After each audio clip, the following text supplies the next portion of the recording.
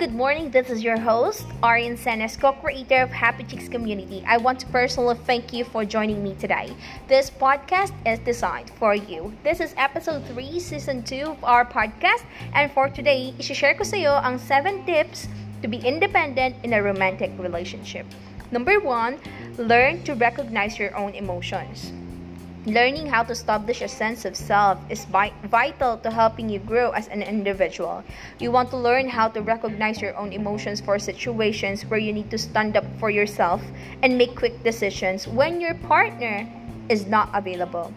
Good ways to do this include a daily practice of meditation, calming breathing exercises, yoga, running, swimming, or any other physical exercise that reliably produces a calming effect on your body. Second tip, do something by yourself. While it's always fun to share experiences with your partner, you want to strive to have some solo ones too. Get time on a regular basis to do something on your own that you enjoy and that give you energy.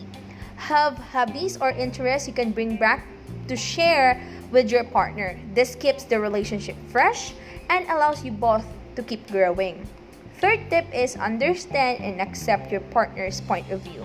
It's normal for couples to have a different point of view from each other, and these differences are a great way to establish independence. Learning to recognize and understand and accept the other person's point of view, especially when it's different from your own. Number 4 is learn to be interdependent, not codependent. Being interdependent in a relationship means you and your partner are good together, but you're good on your own too. When someone is codependent, she tends to think that she is not okay on her own and she loses parts of herself because she fears she might lose the relationship. Even though it's good to be in a relationship with someone, it doesn't mean you have to be codependent. A relationship won't be considered healthy if you rely on that person entirely for all your wants and needs. Number 5, think of your core values. You never want to change your values to please your soul. While it's normal for someone to change them on their own, you don't want to just because your soul is forcing you to. Don't give up your core values to be in a relationship.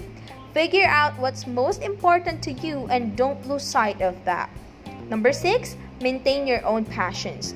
Continue to do what you love so you can grow a life outside of your relationship. You can have your own passions and your own life, but from time to time, it's nice to share these things with your partner. And last, number 7, learn to love yourself. And this is very important. Honestly, one of the most important relationships you have to continue to nurture is the one you have with yourself. Normally, no other relationship will work out if you don't have a good relationship with yourself. Don't forget to love yourself. You need to take care of yourself and your needs. Okay? So if you enjoyed this podcast, please like and follow so you will be notified when new episode is posted. Rate and review this podcast and share it with your friends. Thank you so much for listening, and I hope you're living with a great smile on your face.